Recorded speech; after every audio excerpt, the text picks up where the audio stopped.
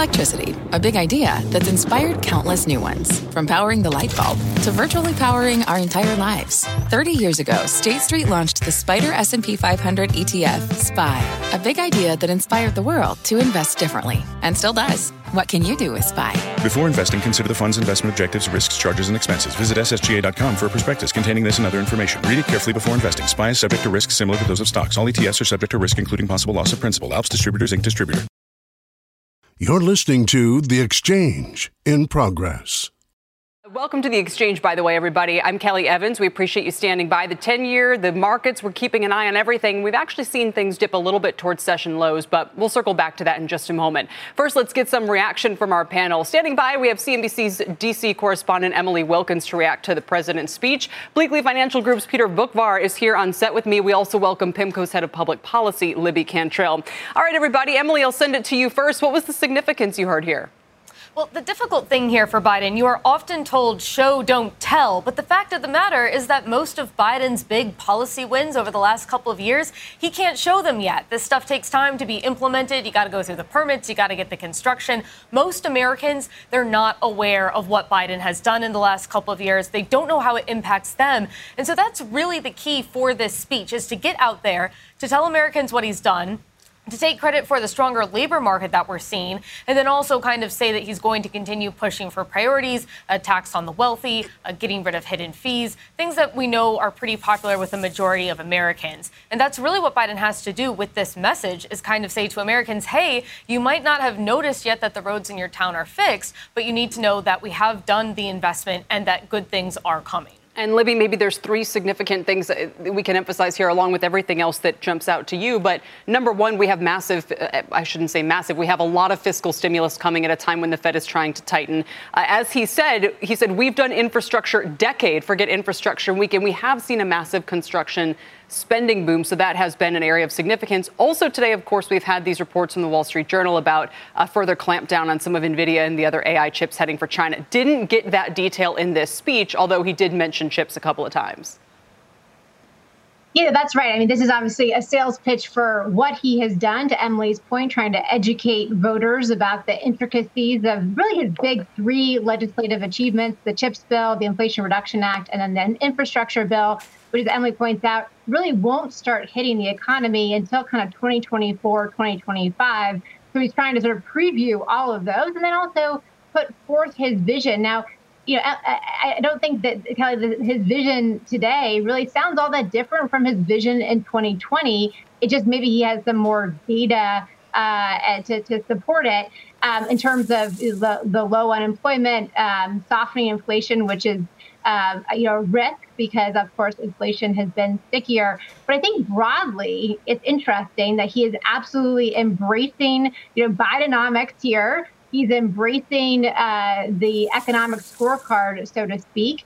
And if the economy looks like it does today on the election eve, that will bode well for him. However, there's a real risk, right? Because we still are a year plus in advance of the election. And if the economy does slow, which many folks think it will, especially going into the end of this year, beginning of next year, it could be a risk for him that he has been so doubled down on the economic track record. But I think all of the themes that we have heard today, we will hear, very much so for the next 15 months. Peter, what's most market moving right now? Is it what the administration ultimately does with regards to AI chips? NVIDIA has been under pressure today, obviously, although not even that much, 0.5% lower at last check. What's the most market moving kind of significance here?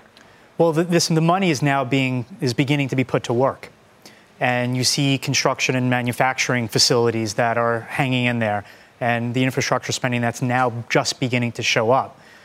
To Libby's point about seeing the impact in 2024, 2025, we'll also see it'll become more difficult for Jay Powell to contain inflation. The 20 years leading into COVID, core goods prices averaged zero.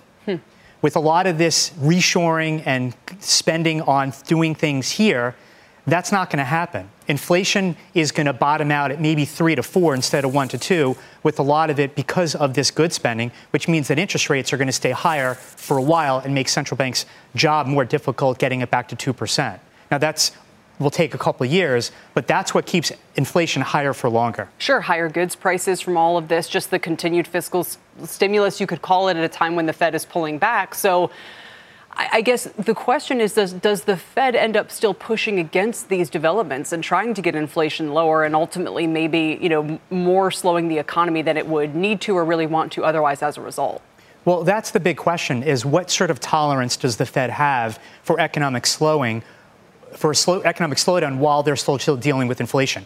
What unemployment rate will get them to blink off this fight? We don't know yet. Jay doesn't know yet. We're going to have to see, but we're going to reach that. They're going to reach that fork in the road where the unemployment rate is higher and inflation is not getting back to 2%, and they're going to have to make some choices. All right, Emily, before we let you go, what's next in terms of policy initiatives from this White House? Should we wait to see more clarity on what else they might do on the chips front, and what else is in the air right now?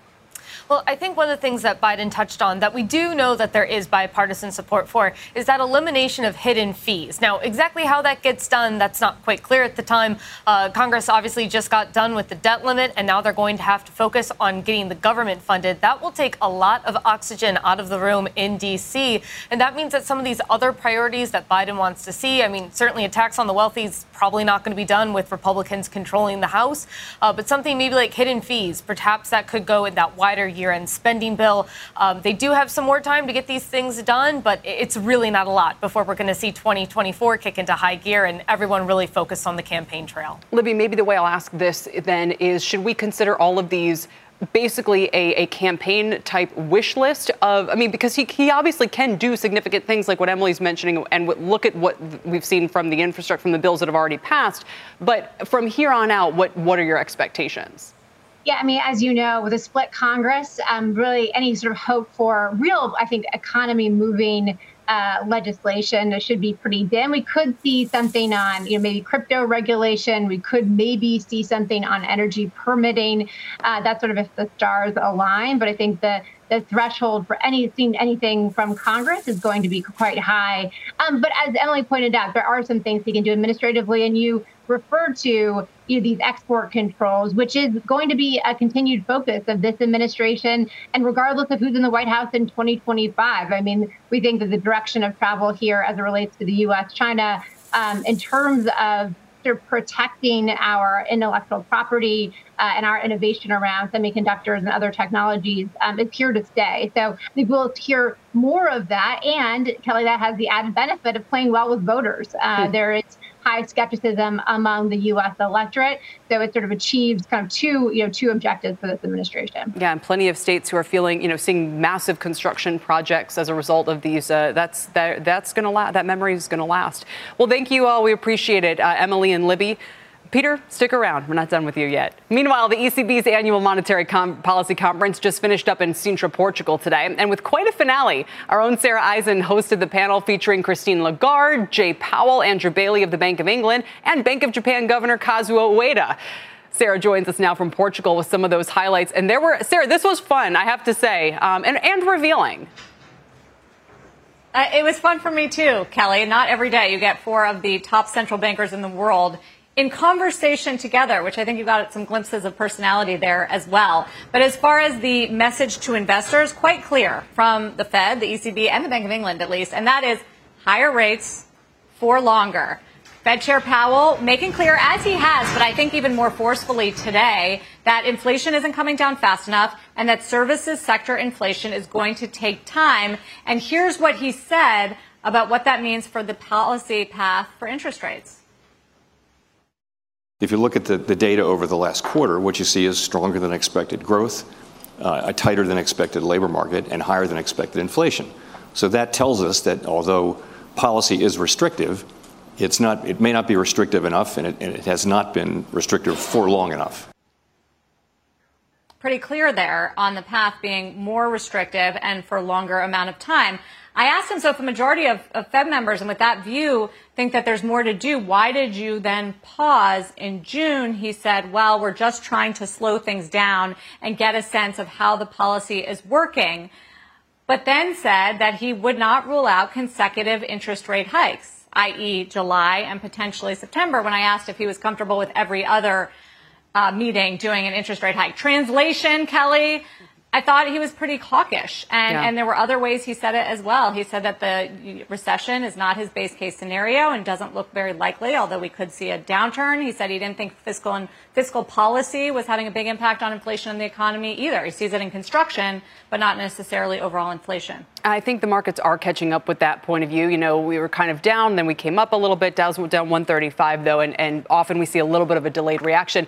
I thought the comments from Bank of England Governor Andrew Bailey were quite striking as well. I mean, he's been under a lot of pressure because inflation in the UK has been much higher than expected. But as you asked him, I mean, there are ramifications from what's going on with Russia and Ukraine, and that could keep prices uncomfortably high. And, you know, is that something they should respond to policy-wise? Yeah, I thought it was interesting when he talked about food inflation, said I talked to a lot of businesses and food producers in particular, and that they're high because of the supply shortages and the material disruptions that's been happening as a result of the war in Ukraine. So I said, but you can't do anything about that as a central banker, right? And he said, well, it's important to know that. When it comes to the double hike, which was a surprise, 50 basis points 2 weeks ago, this was his first time really talking about it because he didn't give a presser that day. So here's why he says it was justified to go bigger. The UK economy has turned out to be much more resilient, and that's a good thing. I mean, there's many good aspects to that. But what goes with that resilience is signs of a very tight labour market, which is showing through in pay awards, but also showing through. I mean, we have an unemployment rate of 3.8%, which is historically right at the low end. So that resilience is coming through that way. But when we looked at again, to Christine's point, when we looked at the data, because we too are being driven by evidence at the moment, the cumulative data, both particularly on the labour market and on the inflation release we had, which to us showed clear signs of persistence, caused us to conclude that we had to make really quite a strong move at that point. It was justified.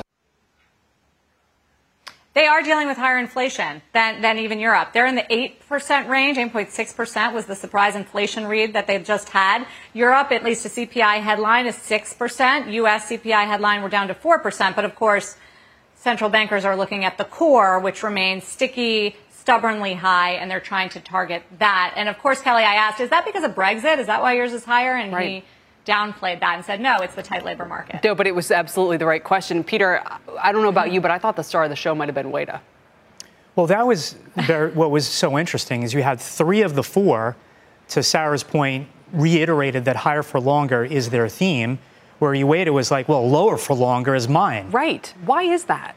It's a good question because he was talking about inflation, core inflation, or below headline inflation being below their trend, even though that core, ex-food and energy, is running at 4. Mm-hmm. So I think he's reaching a point where he's going to have to make a move at some point.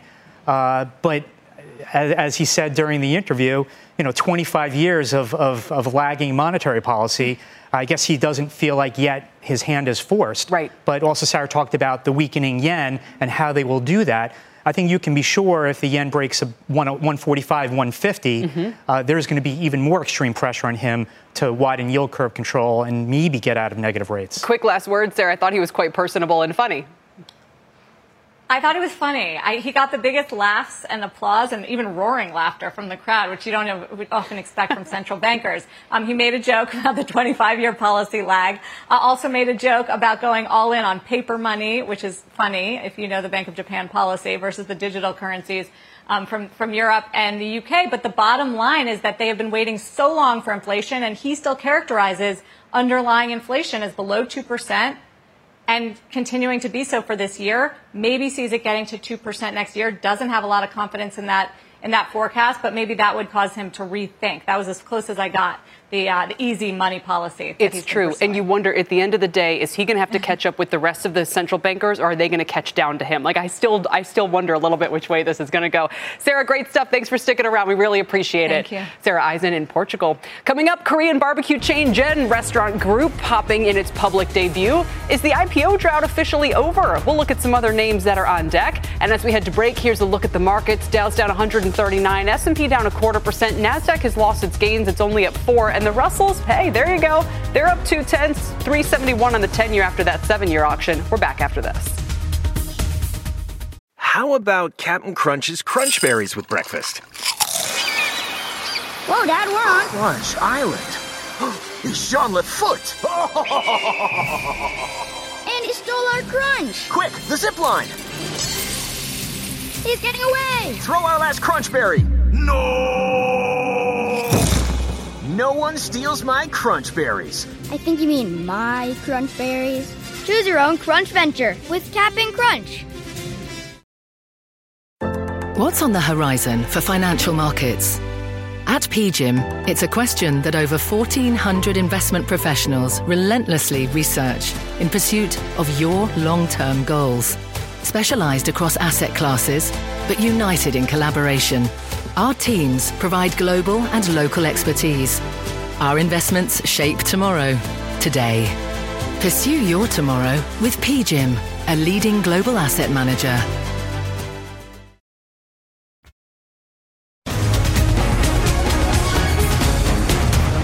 Welcome back. The Korean barbecue chain Gen Restaurant Group is actually surging in its public debut. Shares priced at $12 last night, opened at $18.30 and almost hit $20.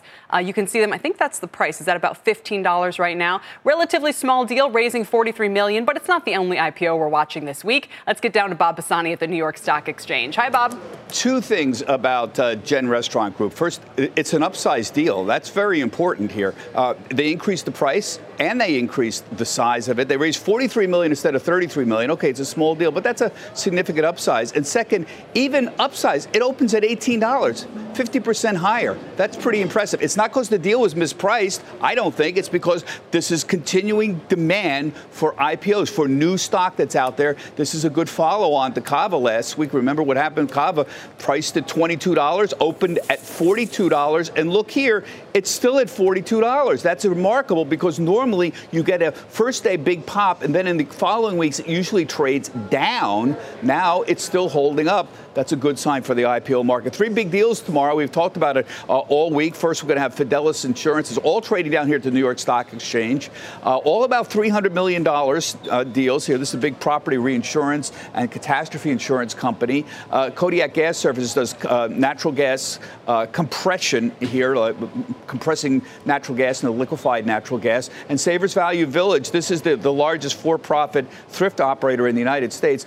I read a story this morning about Savers Value Village. Very interesting company here. They're going to go public tomorrow, and the important thing is they're profitable. Thrift is very cool, and the eco angle is very strong here, Kelly. These you hear about food waste all the time. Bottom line is they talk about clothing waste. Back to you. Bob, thank you. I appreciate it. Our Bob Pisani. Meantime, shares of Freyr, a Norwegian clean battery maker, down about 4% today, but higher for the week after the company announced some key updates, including financing for its Giga America factory at its inaugural investor day yesterday. Freyr committed to spending up to $2.5 billion on that facility in Georgia, and it's one of the beneficiaries of the Inflation Reduction Act. Here on set with me now is Freyr CEO Tom Jensen in an Exchange exclusive. It's so great to see you. Kelly, it's a pleasure to be here. And I'm right about this being in Georgia, correct? $2.5 billion. I mean, this is a massive deal for them and for your company. A massive deal. The Inflation Reduction Act is indeed the poster child for mitigating climate change.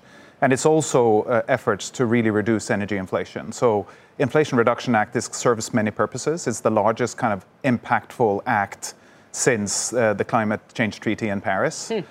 We decided to accelerate our efforts into the U.S. as a direct result of the Inflation Reduction Act. And I think that's so interesting because foreign governments have been criticizing the U.S. for these subsidies, but here's a foreign company, yours, benefiting from access to this because, hey, you're building in the U.S. Correct. So we are a Norwegian company that, are building our first facility in Norway. We actually made our first batteries there using MIT technology. Wow. So we're going to take that U.S.-based technology and we're going to take it to very large scale here in the U.S. As a direct consequence of the Inflation Reduction Act. How many employees and where will your batteries be deployed? So we've committed to spend more than $2.6 billion and employ at least 725 people in Georgia. That's the start. We can go higher than this. We have 400 acres of prime industrial acreage in Georgia.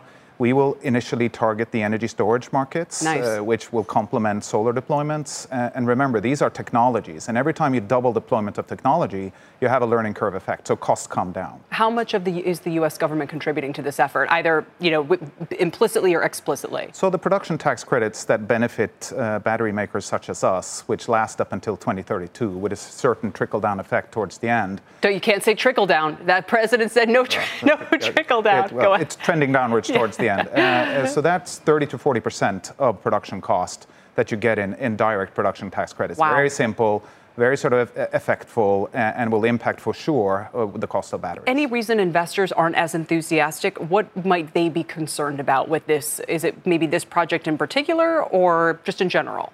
So, I think batteries is kind of a new industry for the Western Hemisphere. We rely a lot on Asian imports and Chinese imports in particular. But batteries need to be included absolutely everywhere in the energy transition. 75% of all decarbonization efforts will have to have batteries in them. So I think it's a matter of education and just waking up to the fact that batteries is the next oil. Could there be more to come for you in the U.S.? Absolutely. Really? Tom, thanks for joining us. Thank you. As you make this swing through the U.S., I know they appreciate this investment. Tom Jensen joining me. He is the CEO of Freyr. That does it for The Exchange, everybody. You've been listening to The Exchange. Make sure you're subscribed to get each episode every day, same time, same place. Jake from State Farm here, hanging out with Mel's Mow and Grow. Mel chose State Farm for small business insurance because his local agent is a small business owner too. So she knew how to help him personalize his policies. And now he's rolling in the green. Like a good neighbor? Guys, I'm trying to do the line. Oh, sorry, Jake. It's all good. Like a good neighbor, State Farm is there. Talk to an agent today.